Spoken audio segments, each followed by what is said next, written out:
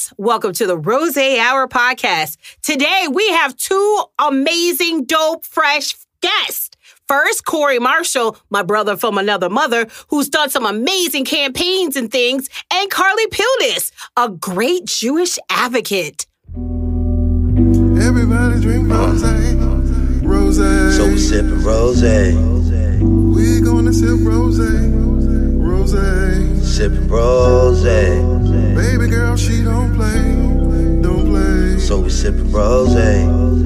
We're gonna sip Rosé. That Rosé hour, baby. Sipping Rosé. Hey there, friends, and welcome to the Rosé Hour podcast. I'm your host, Renee J. Johnson, and I'm here with Bartender Ben. Pew, pew, pew. Yes. How y'all doing? What's going on?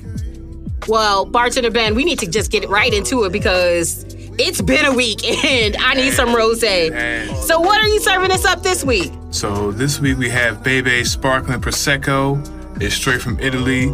It's a lively strawberry-covered sparkling blend straight from the vineyards in Vini Tironi. I don't even know where that is, but I would love to go there one day and squash some grapes or something. Yes, sounds like a field trip. Well, speaking of squashing grapes, have a great interview today with Corey where we squashed a couple grapes when we first met. Uh-oh. I know, right? Well, let's get into the first interview with Corey Marshall. Pew, pew, pew, pew, pew.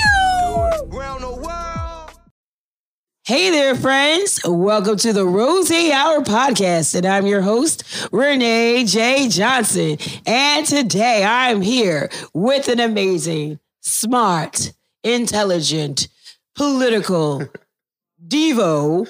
I don't know. I just made that up. Because you are like dope and like a super dope dude. Brother from another mother, literally, because everyone thought you were my brother when you first moved here to DC. People, studio audience, give it up for Corey Marshall. Thank you. Yay, pew, pew, pew, pew. As you hear, I'm a little raspy from the weekend. You flew out here as well with the homies for the podcast and a few other things, but thank you so much for coming on today. Thank you for having me on. Yes. I'm really happy to be here. Yes. So Corey, we go way back. We do. Like when we first met y'all, we were not gonna be friends. Oh, it was a tough time. It was the worst of times. It was not the best of times, but it was the times. I can remember it like it was yesterday. Man, so Corey invited me to a party here in DC, I did. but I lived in Baltimore. And I was like, okay, I'll be there at such and such time. I'm there, I'm waiting on corners, it's cold outside, and what does Corey do? Child.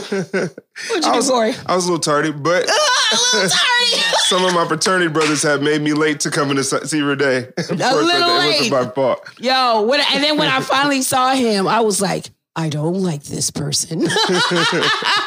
And I thought, this young lady is very interesting, but a lot of people at SIUC Carbondale had told me that I should connect with Renee when I was visiting Washington, D.C. She was doing fantastic stuff. Yes, and we've been best friends ever since. We have. We're more like siblings and family at this point. We really are. Because my parents know you and your parents know me. Exactly, it's like, they literally act like we're all family. They do. So, Corey, yes, we are. I'm just so thankful you're here. Tell people about you. Like, who are you? Yeah, my name is Corey Marshall. I actually lived in the nation's capital where this show is actually recorded, where the Rosé Hour was crafted and recorded and started, and moved to Chicago 2.5 years ago to be engaged in my community locally. And to be an example of the types of, to be an example for people for the type of world I'd like to see. So yeah, I'd like to serve people to give back. Yes, he is a server, people, and we don't mean a McDonald's server. He is serving the masses and doing great work in the community. So what are you working on now? Right now, I'm working I work for government. I work for the chief executive office. The chief executive this is a officer laugh because you know how it is, people. of Illinois, and with that also, I co-founded a nonprofit which is done a tremendous amount of work in the Chicagoland community. Chi Gives Back. We have a really large toy drive. It's the second largest toy drive in the Midwest in Illinois. We do a program called Teach to Give, where we give back classroom support and classroom items to Chicago public school teachers. Wow. And we have activations where we support folks who are suffering from homelessness. And particularly, our moniker is that we specialize in random acts of kindness. So that's what we do. Wow. Yeah. That's amazing. Yes. Like a lot of things that you guys are doing and like co-founding a 501c3, right? It's a 501c3, yep. How did you come up with the idea or connect with people to even like execute that? Yeah, well, what's interesting is that Chi Gives Back really started with the toy drive that took place and a toy drive initiative that I wanted to do when I first moved back to Chicago. Mm-hmm. But the toy drive really came from when you and me were doing toy drives here in DC, and we were rolling up, and they kept growing and growing, and then all of a sudden, I got ready to move to work to take a job in Chicago, and so at the point where I moved, I still wanted to do a toy drive, so I reached out to some other folks who went to SIUC and people who were involved in just the community in Chicago, and they organically came together, and we had a toy drive, and we were doing a lot of media tours on TV and radio. Yeah. And people kept saying, "What is y'all name? Like, what is your name? What's the name of the..." We were a singing group without a name. So we had Five Temptations. That's what we were. So we had to create a name in order to keep the vehicle moving forward. And it kind of happened organically. We didn't really set out to create a nonprofit organization. And if you could have told me 3 years ago that today we would have one that was thriving, I wouldn't have thought that would be the case. Wow. Because that wasn't a part of my plans. That's crazy. So basically you took what you've done here in the district. It's innate in you to give back always. Hence, Chi Gives Back. Chi Gives Back. And created something. And like the name itself is pretty dope. So what does the name actually like mean? Who came up with it? And like, how did that come to be? So we came up with the name as a group. I believe teamwork makes the dream work. And Chi... People in Chicago and Illinois and all around the country recognize Chicago. They call it the Chi for shorter slang, if you will. The young people would say the Chi. They wouldn't just say Chicago. Right, and not Chirac people. Not Chirac. We don't like that. We do not name. accept Chirac. You want to say the short version, say Chi Gives Back. Yes. And so we wanted to come together to do something to benefit and uplift all of Chicago and people who are in need and who are living on the edge and just need some extra support. So we just attached Chi to giving back because that's what we do on a regular basis. So that's how we came up with the name. That's amazing. So this nonprofit, it's in Chicago. It's doing a lot of work. What is like the reach you guys are having? Because, Chicago has a lot of issues and you can't impact all of them, right? And like making that transition from DC to Chicago, those situations in the community are quite different. They are. Really look at the communities. So like, what do you guys focus on and like, what communities are you really trying to make sure you have that reach to? We specifically are interested in supporting low-income communities, people who are SNAP recipients, people who are on what we call food stamps, or in Illinois, it's called a link card. We like to support young children who probably grew up in single-parent households and just people who are living at or below the poverty threshold who just need extra support. And a lot of single parents out there are working and still a part of what we know in this country to be the working poor. So we try to, usher into CPS, Chicago Public Schools, to help teachers to be an example to young students. And you asked about our reach. We've been so blessed to have some incredible partnerships over the last 2 years. We have a partnership with Bleacher Report, the Chicago Bulls, and just Google, Pepsi Cola, and just a lot of brands who wrap their hands and heart around the work that we're doing, because it's really just something we created to just give back to people who really need the support. So yeah, and I noticed one of the events you did was for teachers. Can you talk more about like what that event was and why you guys decided to go with teachers to support them? Yeah, the University of Chicago did a poll. The NORC Center did a poll which found that I think it was like above 80% of folks who were polled out of a pool, I think, of 800 people that teachers are underpaid and undervalued. Now, we know and believe that narrative because we know teachers all across America, not just in Chicago, aren't receiving the types of funding that they need. And, a lot of our districts are cash-strapped currently and probably for the long term as the country continues to face budget crisis and budget woes, not just in Chicago again, but all over. So we created a program because a lot of teachers we know take their own capital, their paychecks, to buy classroom projects, and to their families literally have to take their money out of their wallets to purchase classroom projects. So what we did, we created a program called Teach to Give, because our teachers give back by teaching. So they teach to give. That's their way of giving back to the future, and children are in fact our future. So we every summer select 50 to 100 teachers. Wow. Yeah, and we give them classroom supplies up to $500. And so part of what we do is $250 of the classroom projects are paper, pencils, maybe some extra book bags and items that some of the low-income students might need. Tissue for your nose and all that, Lysol hand sanitizers. And then we give them a link to Amazon where they can purchase, they can tell us their wish list item, and then we actually go and purchase it for them. Wow. Up to $250. Yeah, so. Wow. I mean, hey, to you teachers out there in Chicago, go ahead and tell Shy Gets Back that you need to get back. Oh, yeah. So you can give back to these kids. That is amazing. Thank you. And you guys created this. This was not already a thing that was happening. We did. No, you made this happen. No, it wasn't. Wow. Yeah. We've heard of a lot of we were familiar with folks that do book bag drives. We just wanted to do something different for a population of folks who are often forgotten about. We had a 62-year-old teacher who had been teaching at CPS for over 29 years, and she said she had never been recognized for her efforts, and was tearing up as she talked to us about the things that how we supported her and recognized her. And we didn't create the program to be recognized, but to recognize, and just that was so powerful just to even hear that story, and it'll stick with me forever. Yeah, and to be 60-some years old, still working and teaching, retirement is not the same anymore. And a lot of people have to, and for a teacher, that goes to show you teachers are not paid what they should, be paid. So that's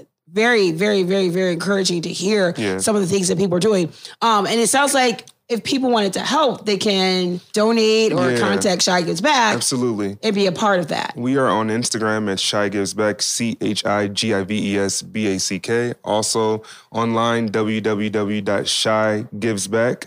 And also on Twitter at The Shy Gives Back. Please look us up.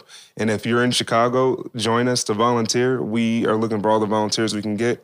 This year, we plan to launch a mentoring program that will teach critical life skills to young boys and girls, because oftentimes we forget about young girls when we think about mentorship, and they are one of the most important segments of our population. So I am here for all of this. Also, this toy drive you guys are doing. So you guys have been on, and I've seen it, WGN, and everybody has WGN. It is a nationwide syndicated channel. So you guys were on there talking about the holiday party you guys do. And how did that come to be? How did you guys start that? I know you were speaking about how we were doing parties here in DC to help kids on toy drives. But how did you transition from doing that in DC to in Chicago? And then also who are these recipients? What kids get these gifts? Yeah. So you talk about some of the notoriety we've got. I'll start there and then go to how we started and the kids we serve. I know that was a loaded question. No, it was fantastic. We've been on WGN, we've been on Windy City Live, we've been on featured in the Chicago Tribune and so many media outlets. And this is funny. This is my first podcast ever in my life, and I've done a lot of media type stuff. Congratulations. Thank you. And it is an honor to be on the show. And I think this is probably one of the most important media appearances I've ever made in my life, because I believe in the host, you, Renee Johnson, and I believe in the vision and the things the types of programming you're bringing to people, and you're giving us exactly what we need to hear. It's entertaining and engaging. I look forward to coming on when you have millions of followers and fans in the future. But I know you're here to do a job, so let me answer that question. Back but thank you for that plug. Pew, pew, pew. Pew, pew, pew. I listened to your sound. That's pretty dope. So we started really small. Well, I guess if we can say it was small. Our first toy drive in Chicago was in 3 years ago. Mm-hmm. At the Godfrey Hotel. Shout out to Sandy Robinson. Sandy's the director of sales and marketing at the Godfrey Hotel, and our other co-founders, John Bodie, who's a marketing director. And from North Chicago. Yes, he is. From just around where you're from. Yes. And so we had our first toy drive, and we just kept building it. And building it. And just recently this year, we partnered with the Chicago Police Department so that, some of the captains and precincts and sergeants and commanders would pick students that they work with to receive these toys. And every student that we work with, we hope, people have been honest with us, they come from low-income families, people who we had not been providing these toys to them. They otherwise would not have a Christmas, or a holiday, I want to be PC. John and I, 2 years ago, drove a U-Haul truck full of toys across Chicago, the south side of Chicago, and we pulled up to some houses that they literally had nothing under the tree when we went in there. So it was heartwarming for us to be able to just give back to people who wouldn't receive otherwise. And hopefully, I think in giving back, you create a snowball effect and an impression upon someone out there that if someone gave something to you, that they would in turn do the same in the future to someone else. And I think that will improve humanity and create a better civilization for the rest of us. Yes. I'm here for that. Yes, thank you. And I mean, thank you for the work you're doing in that space because I mean, I've not been a child that woke up on Christmas and was like, I don't think I'm going to have anything under the tree. Yeah, right, so like that privilege that we have, I don't take lightly. And I think that's amazing that you guys are doing this work because there are so many kids that do not have like gifts that they receive. And it's not about the gifts, right? But it's also like you're a kid. You know what I mean? Like let kids be kids and enjoy this time of year. They live in conditions that are not necessarily the greatest. They're looked at as statistics. Like let a kid be a kid. And like that in itself, what you guys are doing is allowing that space for children to take up their room to be a kid.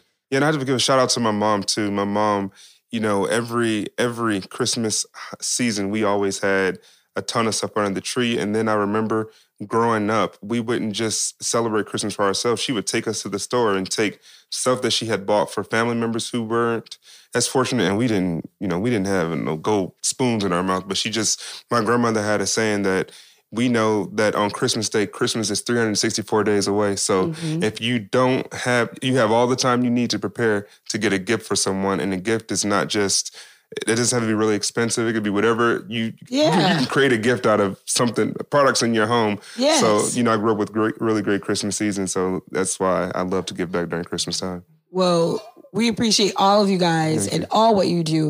It is truly amazing. What is something that's upcoming that you guys are working on? I know you mentioned a little bit about it, but the mentoring program. But do you mind like kind of elaborating on that and saying how people can get involved? Yeah, so we'll be rolling out more information about the mentoring program soon. We hope to be in May hosting a private dinner to celebrate Chicago public school principals. And we also have been connected with the company. And we are hoping we've signed an NDA, so we hope to create a shoe. Shout out to somebody that we know. A shoe that celebrates Chicago and the spirit of giving all at the same time. So we look forward to doing that. All I got to say is I better get a pair because I know who it is. You will definitely get the pair. Y'all, these shoes are about to be so shy fly. I'm so excited about that. So what can we also look forward to in 2020 and 2021? Are you guys doing anything with the election? And I mean, I know you're 501c3, but like any like get out the vote type things or anything like that? No, we're not doing anything with the election. We observe the laws of the state of Illinois and the federal laws. We believe that we have to adhere to the separation of church and state. You are mission-based, honey. We are mission-based only. So we do encourage everyone we know to vote because voting is the only way that we keep our government intact. But we don't really involve ourselves in that. We're more concerned with providing food for the families who probably need just a little bit of that on their table and, a good spirit of giving to people who are in need. Yeah. So taking off, this is me literally taking off a hat, your Shy Gives Back hat. Let's put on your Corey Marshall, consultant to all political candidates who have won. Because every person you work for has won their election. Most of them, yes, they have been very successful. Even here in the District of Columbia, I was managing Tommy Wells' campaign. He's now an advisor to the current mayor, Mario Bowser here in Washington, D.C. So how does one even get to that kind of like role in life? You know what? People ask that question a lot. I would say that when I was in the 4th grade, I was on student council.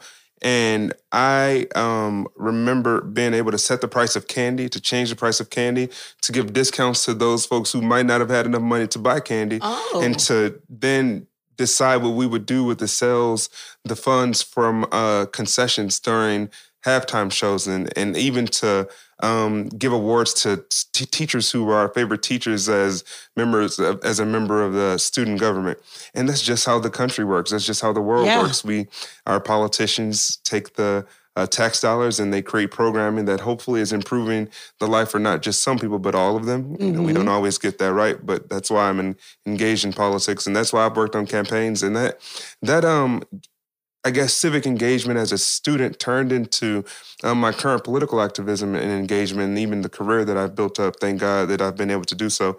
And I didn't know that I was political when I was younger. I just knew that I liked to be involved. I liked to volunteer a lot. I didn't know I was a Democrat. No one told me I was. Yeah. I think my values just aligned. I believe in equality, and I think that Democrats do too, I would say. And so that the desire to want to be involved and to know that, in fact, if you are involved, if you have an ink pen that could help change a life, then that's something that I've always just been inclined to do. Like it was a pure natural interest, something that was, I guess, if civic engagement in politics was a body of water, then I would say I was some type of fish or something. Oh, wow. Because it's where I see myself naturally. It's where I naturally operate and thrive and operate at my best. Yeah, and people, he's won elections from here to there. He's everywhere with it.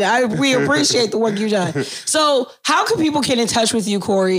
If they want to connect, reach out, speak to you, learn more from you, how can they connect with you? I would love for you to follow me on Instagram. It's Corey Marshall, Kouri Marshall, Marshall, Corey Marshall on Instagram, or Corey C. Marshall on Twitter, and all my followers are real, so he don't have to pay for followers. Well, I have one last question. What is your favorite rosé? My favorite rosé would be any rosé that the Rosé Hour is recommending. So go ahead and give me that rosé list, because I look forward to having a sip. Yes, and I do know a good rosé. I also know good restaurants that have brunch. So let's just talk about this for one quick second. Yesterday, we went to La Vie. And in La Vie, if you're listening, nice. you have like some pictures, La Vie, here at the wharf in DC. Go ahead. La Vie is nice. Give me some sponsorship, y'all. Yeah. Dope. Yeah. La Vie is their incredible. Brunch. La Vie is have incredible. You been there? I did. I have had a chance to go there. It's an incredible. I mean, if you're looking for a dope vibe, some good rosé, La Vie is where you want to go. Some good tostados. Say La Vie. Right, with the view of the river, the wharf, the waterfront here in Washington, D.C. I think it's fantastic. Yes. Probably one of my top 3 places in D.C. I'm going to go ahead and say it's probably one of my top 3. Yeah, it's dope. Well, Corey, this has been more than amazing, more awesome. I'm just so thankful for you and for coming on the show. Thank you so much. Cheers. All right, cheers. Thank you. Sip, sip, hooray. Oh, this is going to be good. Wow, Corey, you are right. That was good. That was probably one of the best interviews. Next up, a quick commercial. But when we return, we're going to hear from Carly Pildes, who talks about some of the advocating she does. Hey there, friends, and welcome to the Rosé Hour podcast. I'm here today with someone that I met many moons ago here in D.C. while she was working on a campaign. I'm not going to say for who, but he won being president at that time. She's Jewish. She's an advocate for healthcare. She's an advocate for the people and making sure that communities are reflective of their people and everybody has opportunities to be great. She's a mother and one of the best ones I've ever met. Carly Pildes. Thank you so much for having me. I'm so excited to be here. Well, thank you, Carly, for coming. And how are you liking the rosé thus far? The rosé is excellent. I'm really enjoying it. Yes, we have a BB Sparkling Rosé. I think that's the BB. Yeah. That's what we're going with, right? We're going with BB. We're going with BB. All right. Well, cool. Well, Carly, we're so happy for you to be on the show. I want you to tell the listeners more about you. So if you would, just give us a little rundown of your life and what you got going on and what you've been doing and where you come from. All of the amazing things about you. Awesome. So I'll start, right in 2016. I was in this place where, everything felt like it was coming together perfectly. I had my dream job at Results, which is a great organization, www.results.org, fighting HIV/AIDS, fighting for global maternal and child health, training young people, about 50% of whom were young people of color, to really make their voices heard in Congress on global health and on global health advocacy. I had just bought a house, and I was and continue to be, thankfully, married to the love of my life and was pregnant with our firstborn daughter. And then Election Day happened and everything changed. I remember, I am married to a Ghanaian American Jewish man. And say that 3 times fast. Ghanaian American Jewish man, Ghanaian American Jewish man, Ghanaian American Jewish man, Black Jewish. We are all of the mixedness. We are all of the melting pot. We are America. We make America great. I said it fast and politicized it. Yeah. And, we were in this place for most of our relationship where we were this thing that people celebrated. It's so great. Like, you're this mixed couple.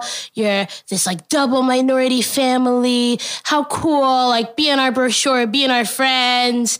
We love that. And then really overnight, we became something people worried about. Are you guys going to be okay? What's going to happen to families like you? What's going to happen to Jews? What's going to happen to Black people in America? Now you're about to have this Black Jewish woman that you're raising, and that's a lot. Yeah. A lot of oppression on 6 pounds of child. Yeah. And a lot of expectations.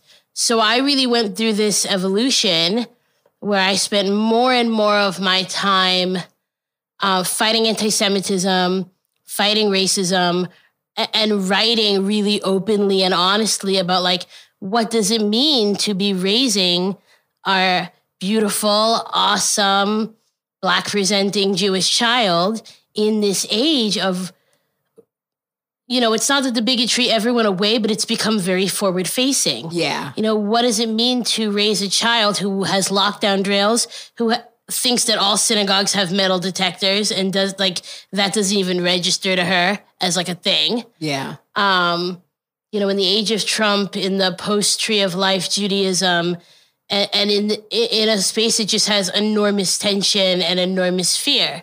So I started writing about that. And the more I wrote about it, the more people asked me to write about it. And the more I found just a real hunger for stories about families that are living at all of these intersecting oppressions and are trying to talk about that in really open and honest ways and really empowering ways.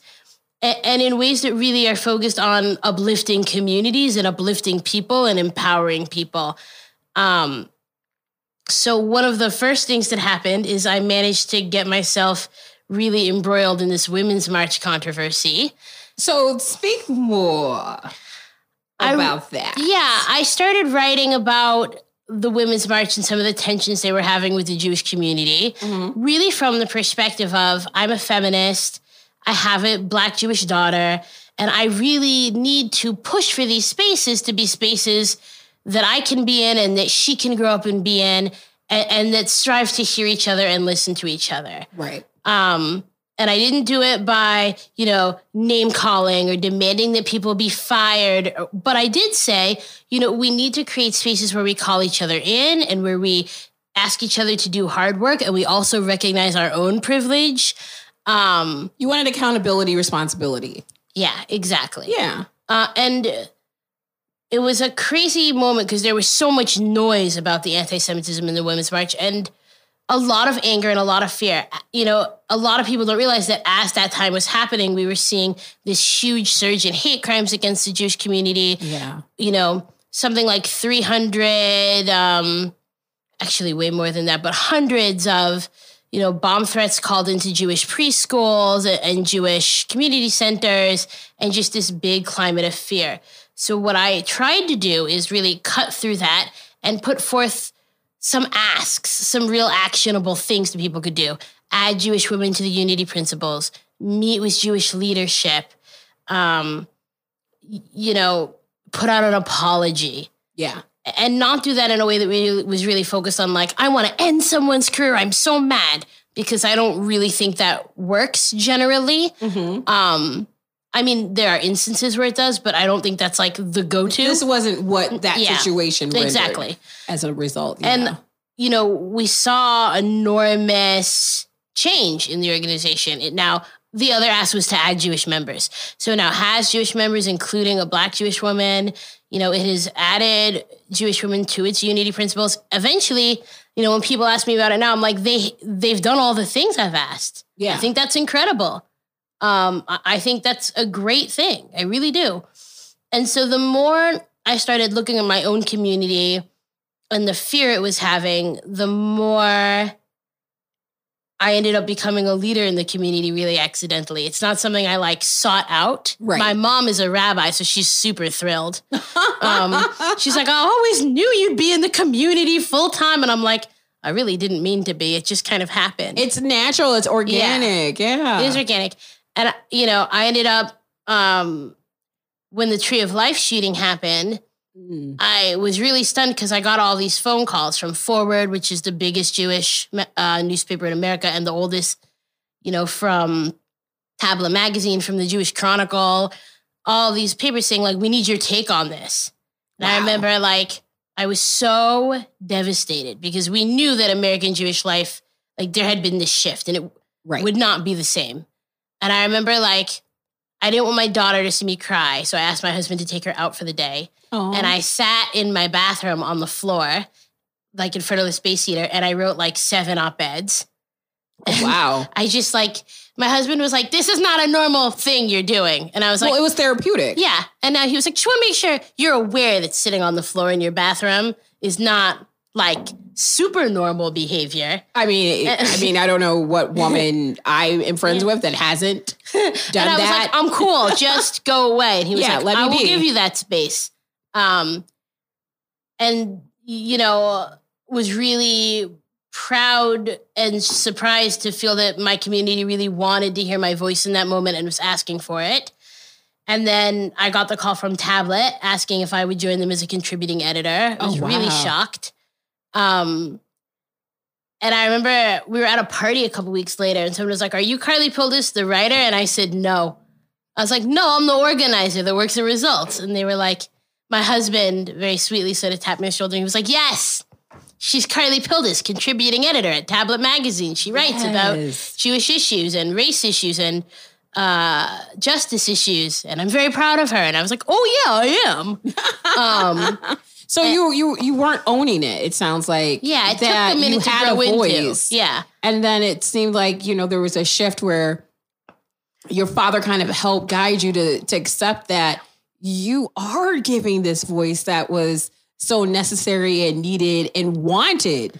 And I think the hard thing is because that career shift of being in anti-Semitism work and anti-racism work came out of such pain. I think in the beginning, I had some real guilt. Yeah. I called my friend, Rabbi Ruthie Reagan, who's just incredible.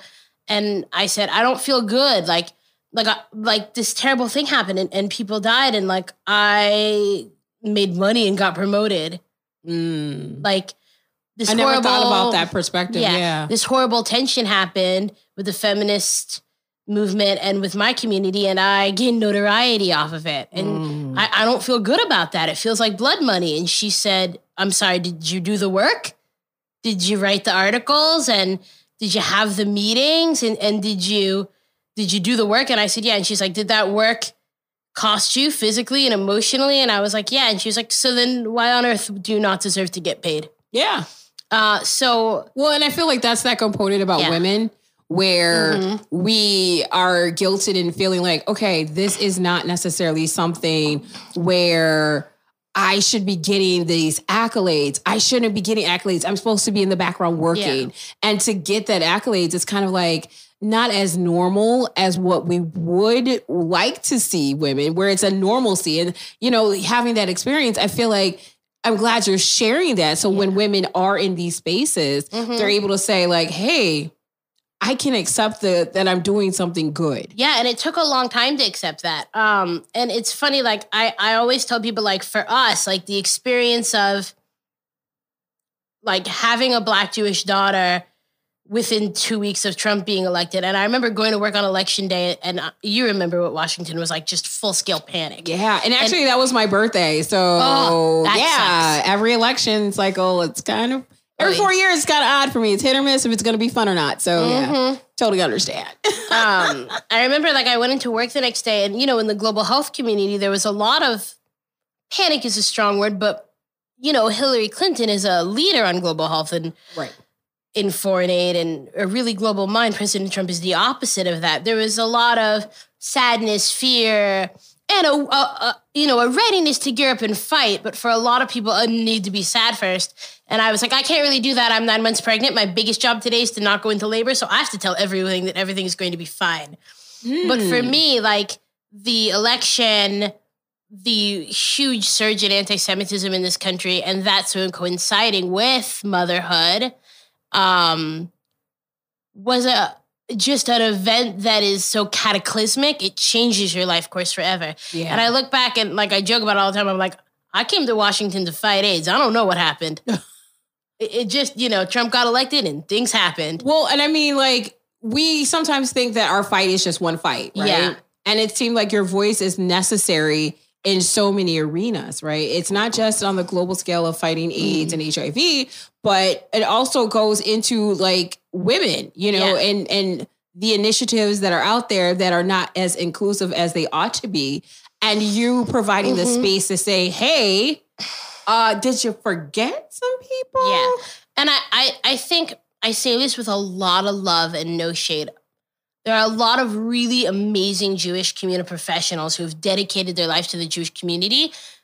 And that happens, and then they don't spend a ton of time outside of it. And that's not everyone. There are some people that's not true of.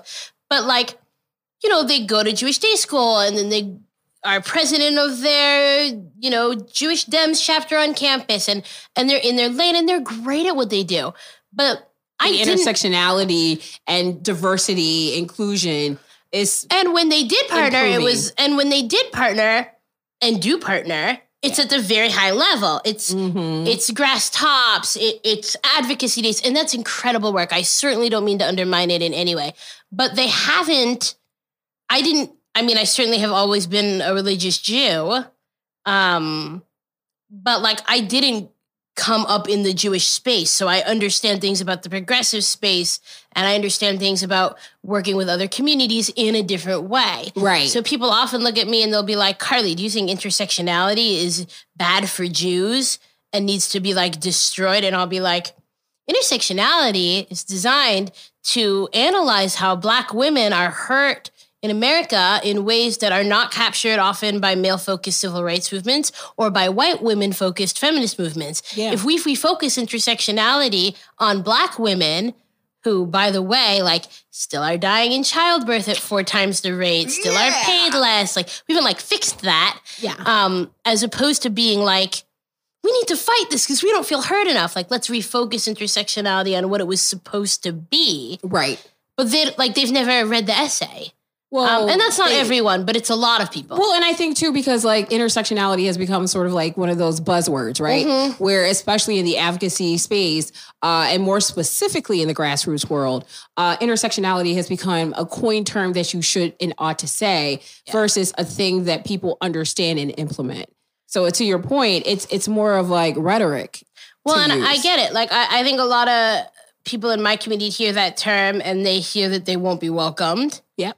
And I have certainly heard people attempt to influence it that way, but you can address someone misusing a terminology or perhaps manipulating it without throwing out the baby with the bathwater. Yeah. And what is very strange to me, live on the left. I'm a Democrat. I've worked in progressive spaces my whole career. But because I was such a vocal criticism of the Women's March within my own community, people on the right and center right respect me. Yeah. So when I talk to them about racism or about immigration or about feminism, they can't write me off so quickly. They're like, well, Carly Pildes is a diehard Zionist. Like, Carly Pildes, this, that, and the other thing. And she held the left accountable. So then when I go and I'm like, you want to talk about anti-Semitism, you got to have something to say about your neighbor being deported, man. Yeah. They can't write me off so easily.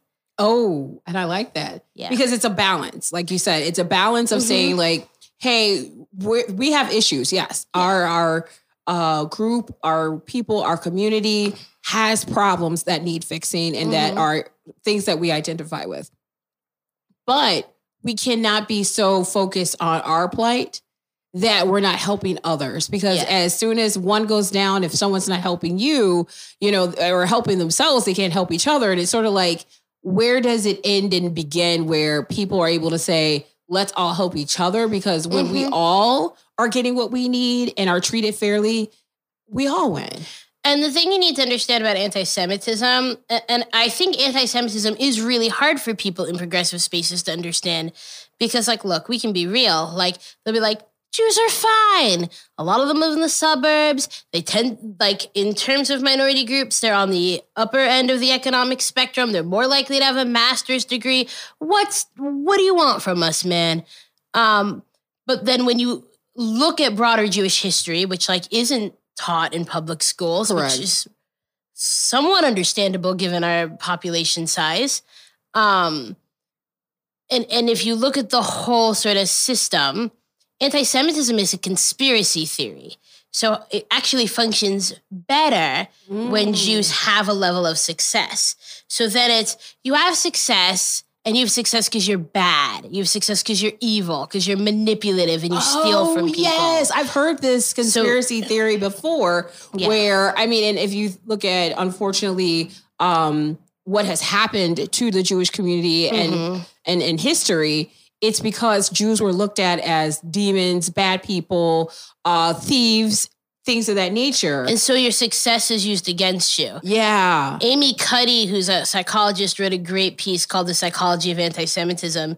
And she said, you look at these particular minority groups, Jews being one of them, and you look throughout their history and you'll see these situations where they're fine, they're upper middle class, they're integrated, and then 2-3 years later, mass extermination event. Yeah. And how is that possible? Because they're often viewed as competent, but they're not loved. They're not really accepted. Not likable, quote They unquote. can be your accountant, but you don't want to get drunk with them. They're your doctors. Yeah. But not the bartender. Exactly. And so then when there's a moment of political instability, it is very easy to decide that they're at fault.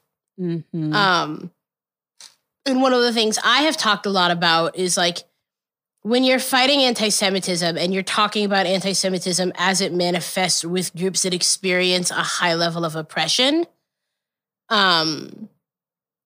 you have to fight the oppression and the anti-Semitism hand in hand. Yeah. So when you look at a figure who's become like a big buzzword in my community, like Farrakhan, how is he able to push such cruel, really anti-Semitic, very similar to, like, sort of Nazi or Tsarist classic anti-Semitism tropes, is because he's looking at communities that are really suffering, and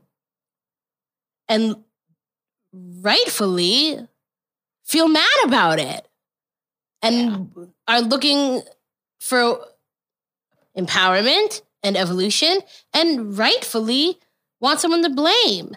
So why do I bring that up? Because if you want to fight anti-Semitism, I say this to other Jews all the time, you have to fight racism, and you have to fight for feminism, and you have to fight for gay rights. Out of the goodness of our heart, yes, but also because anti-Semitism functions well when the actual powers that be need a scapegoat, and then that's what your people become. Yeah, and it sounds like, does that make sense? It's like a default mechanism, right? If I don't have something and everyone around me doesn't, but I see the people across the street from me do, and I see that they aren't doing anything different, they just do, they're just a different type of person than I, well then, what are they doing that's not something that I'm doing? And it becomes this whole, well, it's because of this. This is why they have success versus there's a bigger force at play that's keeping us all from succeeding and being successful. Absolutely.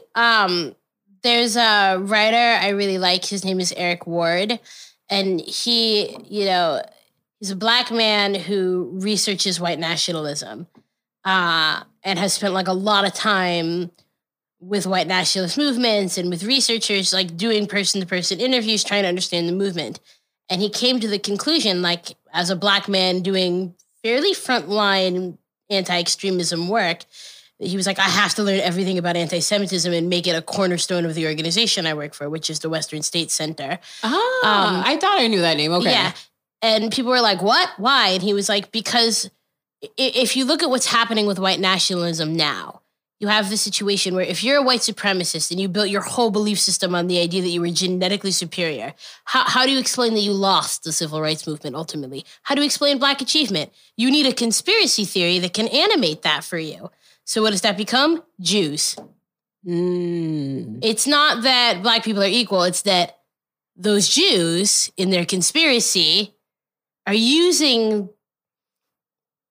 them as pawns in their war against white people. It's funny when you say it out loud like that. It sounds so crazy. I mean, it sounds a little like, okay. But when you start, no, it's totally nutburgers. Let's be clear. Nutburgers being a very technical term. Yeah, I know. But he has written a lot about like the common cause of, Black Americans, of Muslim Americans, of generally like non-white people and Jews, and how like people often look at anti-Semitism as this like separate thing that maybe doesn't matter as much, which is somewhat understandable given the economic privilege that a lot of Jews enjoy in this country, including me. But when you look at the holistic dismantling of hate, all of these things then actually are really deeply connected, especially when you're talking about extremism. Yeah, and I mean, it's just like, when you talk about history, right? Whose story do you hear? The victors, right? You never hear the person who loses or the annihilated populace because they're not there to tell their story. It's so funny, like raising a kid in the Jewish culture, like really reminds you of like how much violence is in your history and how much you've accepted it. Yeah. Like we're about to celebrate Purim, which in modern times we're like, you get drunk, you wear costumes, you make special cookies. It's a grand old time. Never even heard of Purim, but okay. It commemorates the failed attempt at genocide of Persian Jews. Oh. So like, wait, I'm sorry. It's a celebration that Jews were not killed in Persia in the, I don't remember what year. Forever ago. Yeah. Okay. So it's like they joke that a lot of Jewish holidays are they tried to kill us, they didn't, let's eat. Purim is they tried to kill us, they didn't, let's drink. So my daughter came home and she was like, I learned the Purim story. There was a bad boy and he didn't want to play nicely with Jews. And then they made him leave Persia. And I was like, oh, like this is the beginning of you learning that everyone tried to kill us all the time. Wow. And like, we're going to eat cookies and you're going to dance. And as you get older, we'll slowly integrate you. And look, the generation I grew up in, we learned about the Holocaust at, I don't know, 5, 6. Because like our parents, they didn't want us to learn about it, not with them. Yeah, well, and I mean, it's also too, I think anything that is like, of that seriousness to a youth, I think sometimes communities feel let kids be kids a little bit longer because it also sways them, into feelings not only about themselves, but how others treat them and about other people. Oh, totally. We're trying to let her be a kid as long as possible. Yeah, but I do appreciate, and I can't even remember when I started learning about not only Caribbean history or the transatlantic slave trade or about how, slavery first started, but I do know that it definitely wasn't with care. Yeah. And it wasn't like, hey, this may be traumatic for you, because we know that, trauma transfers from DNA, for generation to generation. And so when we teach, about slavery and all those things, and I only can speak from that end because I am Black, we don't have that kind of like, hey, let's take it step by step in an introduction to. And I appreciate, and I mean, if we do that in our culture, I just don't know. So I don't want to like generalize, but I hear for your community, like with your daughter's story, coming home from school and learning about this as a first thing. And like, it's the introduction of what continues to happen to the community is very just intriguing, but it also sounds like it has the ability to let children understand in the terms of growing up. Yeah. Versus like hitting them over the head with like, your people were beaten and raped and pillaged. You know what I mean? It's so I want to know, how can we learn, or if we, and again, people, if we do this in the Black community or other communities do this, I just don't know. And I'm not generalizing, but how is this like a cultural thing that like when you go to pre-K, like this starts then? Yeah. I mean, Esther's in pre-K, like she's starting to learn, like the next two holidays, Purim is attempted genocide. Pesach is slavery and liberation. So like you learn those piece by piece. I will say that like our community still struggles with like how and when to talk about the Holocaust. That's much more recent, as is slavery.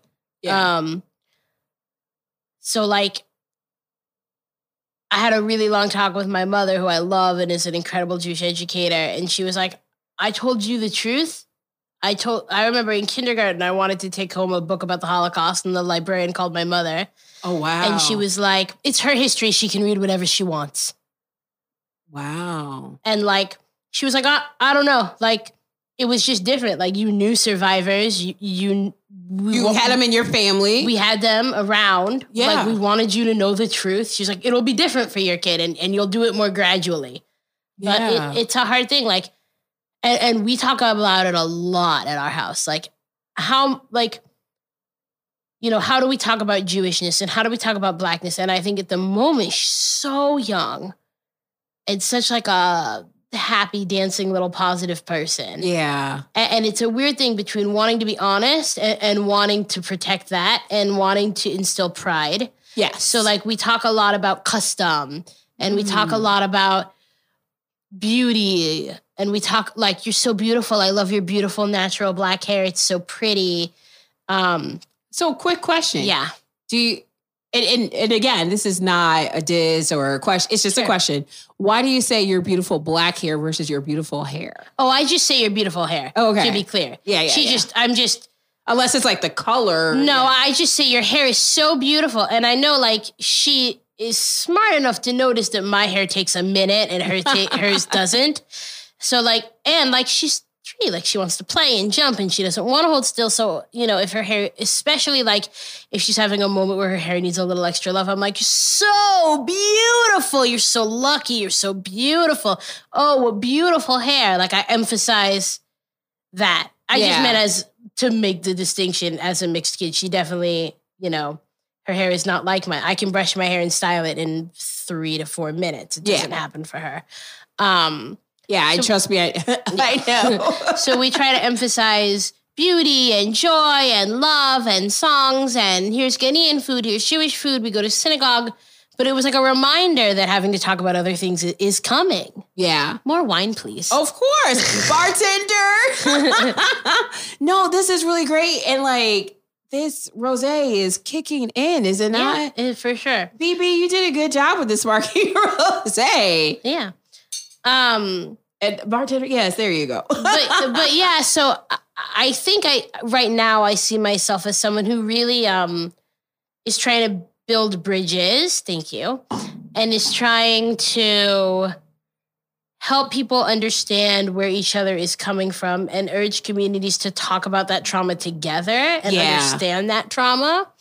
And like doesn't posit that my own community is perfect. Sometimes I think like, and I know people who fall into this, like they're advocating for their own community and thus their community is like perfection. And like, I don't do that. Like, Yeah. I criticize my own community with love. I talk about the places where we're falling down, and I do that with a lot of love. Well, and like where there's ups, there's downs. Yeah. And there's always rooms. Yeah. Rosé's kicking in. All right. Room for opportunity. Right. And like, we can't grow if we don't notice those things. Yeah. And like, we had like a really, you know, it hasn't been a great couple of years for my community, and it has been a really rough couple of months. You know, in New York, we had this huge wave of terror attacks right during Hanukkah. It was really tragic. By my last count, it was 15 in like a 2-week period. And we had the anti-Semitic hate crime and terror attack in Jersey City and in Muncie. And people started coming to me and saying, you know, we don't know what happened everywhere, but we know in Jersey City and in Muncie, the perpetrators were Black. Like, what does that mean for you? And what does that mean for your Black and Jewish family? I'm not Black, but my husband is, and my daughter is certainly Black presenting. And for the first couple of days, I didn't really want to answer the question. And, you know, we talked about how that was scary and painful for us. Yeah. And then what I started to come out was a couple different things. I finally sat down and like wrote a big article about it. And like, it took a lot of time and a lot of emotionalness. Oh, yeah. But like, I finally started to say a couple things. One, like, there are 42 million Black people in America. 3 of them did a terrible thing. So how does that affect Black-Jewish relations? Ultimately, I don't believe it should. Yeah. I think it's an opportunity, actually, for these communities to come together and say, let's heal. Let's heal. Let's talk about how horrible things happened. Let's talk about how these are scary times for both of our communities and support each other. And I'll point out that every Black member of Congress came out and said, you know, that they condemned these attacks. So did the current president of the NAACP. So did Sherilyn Ifill. So did Cornell Brooks 3 times. Yeah. And interestingly, starting to see people who are often like, just anti-Semitism is not an issue they talk about a lot. Like Anthony Beckford from Black Lives Matter Brooklyn being like, wow, like this is horrible and I want to learn all about it. Yeah. And then he talked about how he was in the bus and saw like a ultra-Orthodox, they actually don't like that term, a Hasidic family being harassed. And he got up in the guy's face and he was like, no. Yeah. Like, stop harassing these people with their kids on the bus. Like, back off. They're just doing what they need to do. To and get how to he where they wouldn't need to have go. thought, he might not have done that before, but like he had seen what unchecked hatred had done. Yeah. And so like, you know, you talk about a moment that like, you have to ask like, so who do you want to be in that moment? Do you want to be a person that like lets your fear drive you into racism? Yeah. Do you want to be a person who hurts a lot of communities? Do you want to be a person that tries to build bridges and tries to say there are a lot of people hurting right now? And so, you know, I'm going to write about it. I'm going to get on panels about it. I'm going to talk about bridge building and understanding pain and coming together.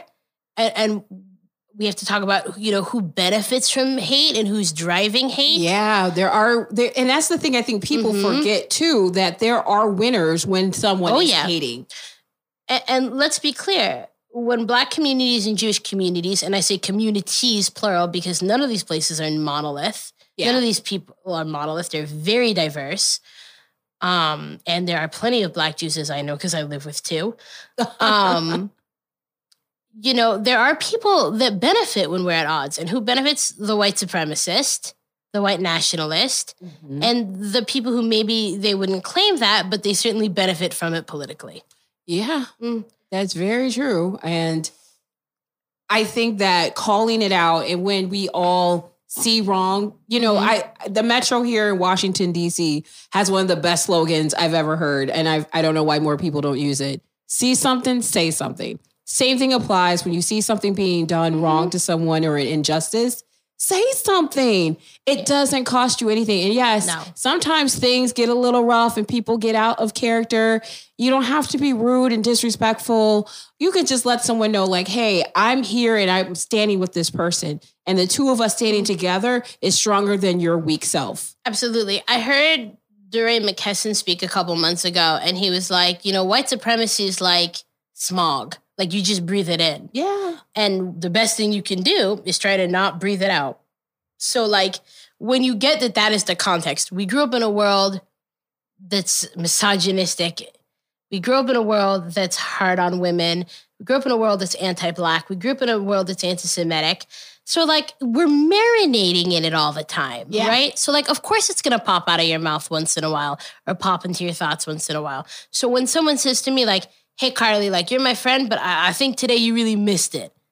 So what do you say? Do you say, how dare you? Look at my record. Hi, blah, blah, blah, blah, blah. No, you say, hey, ma'am, thanks a lot. I really appreciate you. And I appreciate the energy you put into telling me when I made a mistake. I would love to learn more about that. How can I be better? How can I be better? Yeah. Right. It's an opportunity to learn. So people tell me all the time, like, like, how should I respond? I'm like, well, first of all, like, take a deep breath and understand that, like, if you have a Black friend and they're telling you you're racist or you're engaging in racism more accurately, that's an investment in you and your friendship. If they didn't care about you, why would they bother to, I don't know if we can swear on this. Why would they bother to fuck with it? Yeah. Why would they not just go home? Yeah. Like, if I tell you, like, hey, buddy, like, you're my friend and what you said is misogynistic. I remember, like, when I was really, really pregnant, like, visibly pregnant, we were out with friends and we were with this male colleague of mine who I love very much. And he was like, so, like, what's your plan to cut back on work? You going to go part-time? And I was, like, getting a little comfortable. And my husband friend was like, hey, man, you didn't ask me what my plan was. I'm a full-time graduate student. Yeah. So, like, maybe I'll go part-time for a semester. Like... Yeah, why don't you ask what is our family plan? Yeah. Versus like, oh, so you can't work anymore because you had a kid. And I was like, I'm just going to sip my sparkling water and let this happen. This is great. And now you're speaking your sparkling Yeah, now I'm not pregnant, which is great. Yeah. So he was like, and our friend was like, you know what? You're totally right. I'm sorry. And that was it. And he was like, you're right. I shouldn't have assumed that all of the family adjustment would fall on the mother. And I was like, you're cool. Just, a lot of people fall into that. And the more you can own that, the better. But yeah, I'm doing a lot of writing. I'm doing a lot of speaking. You can check out carlypildes.com. I'm at carlypildes on Twitter. And pushing my community to be the best it can be and to build bridges. Do you mind spelling that for people? Because, CarlyPildes.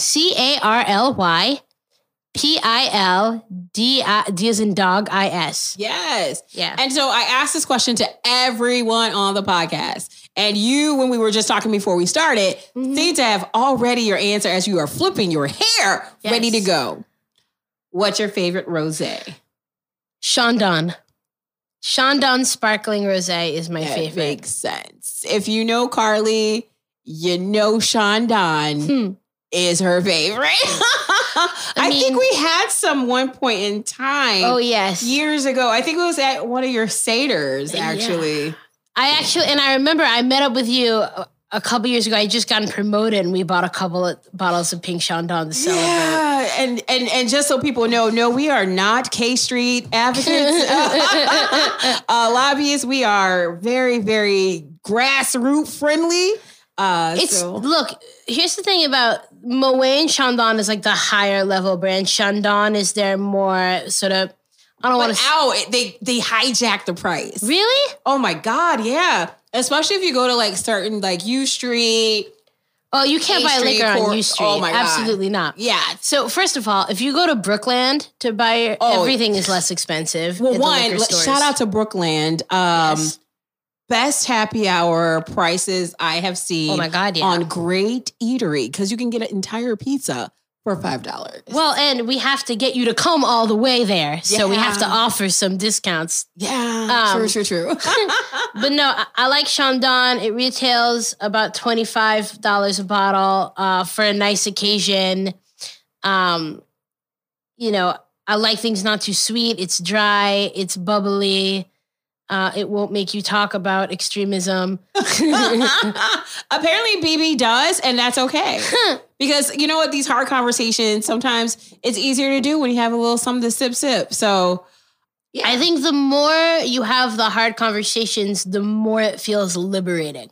Yeah. Well, so it doesn't become as hard. Yeah. So like one of my friends said to me a couple weeks ago, she was like, damn, Carly, like you jumped to talking about traumatic intergenerational violence quick. I mean, I was going to say you jumped in it today, but like, hey, I'm here for it. But my thing is like the more you grapple with that history in an open and honest way, the more liberated you feel, at least for me. It's not for everyone. For me, the more liberated you feel, the more healed you feel, and the more comfortable you feel, especially when you're trying to articulate your experience to other communities. That's very true. And well, Carly, we are so thankful that you are here today. We know that you had to skip picking up your daughter to come make it here today. So shout out to your daughter. We appreciate your mommy. Thank you. And Carly, just one last time, how can people connect with you if they have questions, want to connect, see you on social media, all of the things of ways people can connect with you one more time? Awesome. You can connect with me at Carly, CARLY, Carly Pildis, PILDIS.com, CarlyPildis.com, or at Carly Pildis on Twitter, or email me, Carly@CarlyPildis.com. I'm always around to talk. Well, thank you, Carly. Really appreciate you being here. And thank you for sharing so many insightful words and stories and actually, you know, talking about some hard issues that made it so much more easier over this sparkling rosé. If everyone could just come together with a nice bottle of rosé, man, we could fix the whole thing. Yeah, we could fix all problems except, you know, that one thing called the election. But we'll talk about that next episode. All right, take care. Thanks, Carly. Cheers on that. Wow. Can't believe it. It's our 7th episode, and we just don't know how to say thanks, guys, for your continued listenership here. The Rosé Hour podcast couldn't be possible without our amazing sound engineer, Ty Westbrook, bartender Ben, our amazing guests, even dope freshness bottles of rosé every day, all day. Yay! And for a moment, I want to pause and just say a moment of prayer for everyone who and what we're going through right now in the country. It's a lot, y'all. And we just need to just come together, pray, you know, give each other time, socially distance from each other, but just make sure that we are there for each other when we needed it, because life is short, and this is definitely showing us a time for us to really, really be there for those who we love. With that said, if you want to reach out to the Rosé podcast, Rosé Hour podcast, that is, hit us up at Renee at theroséhourpodcast.com. Additionally, check us out on social media. We're at the Rosé Hour podcast. And remember, sip, sip, hooray. Until next week.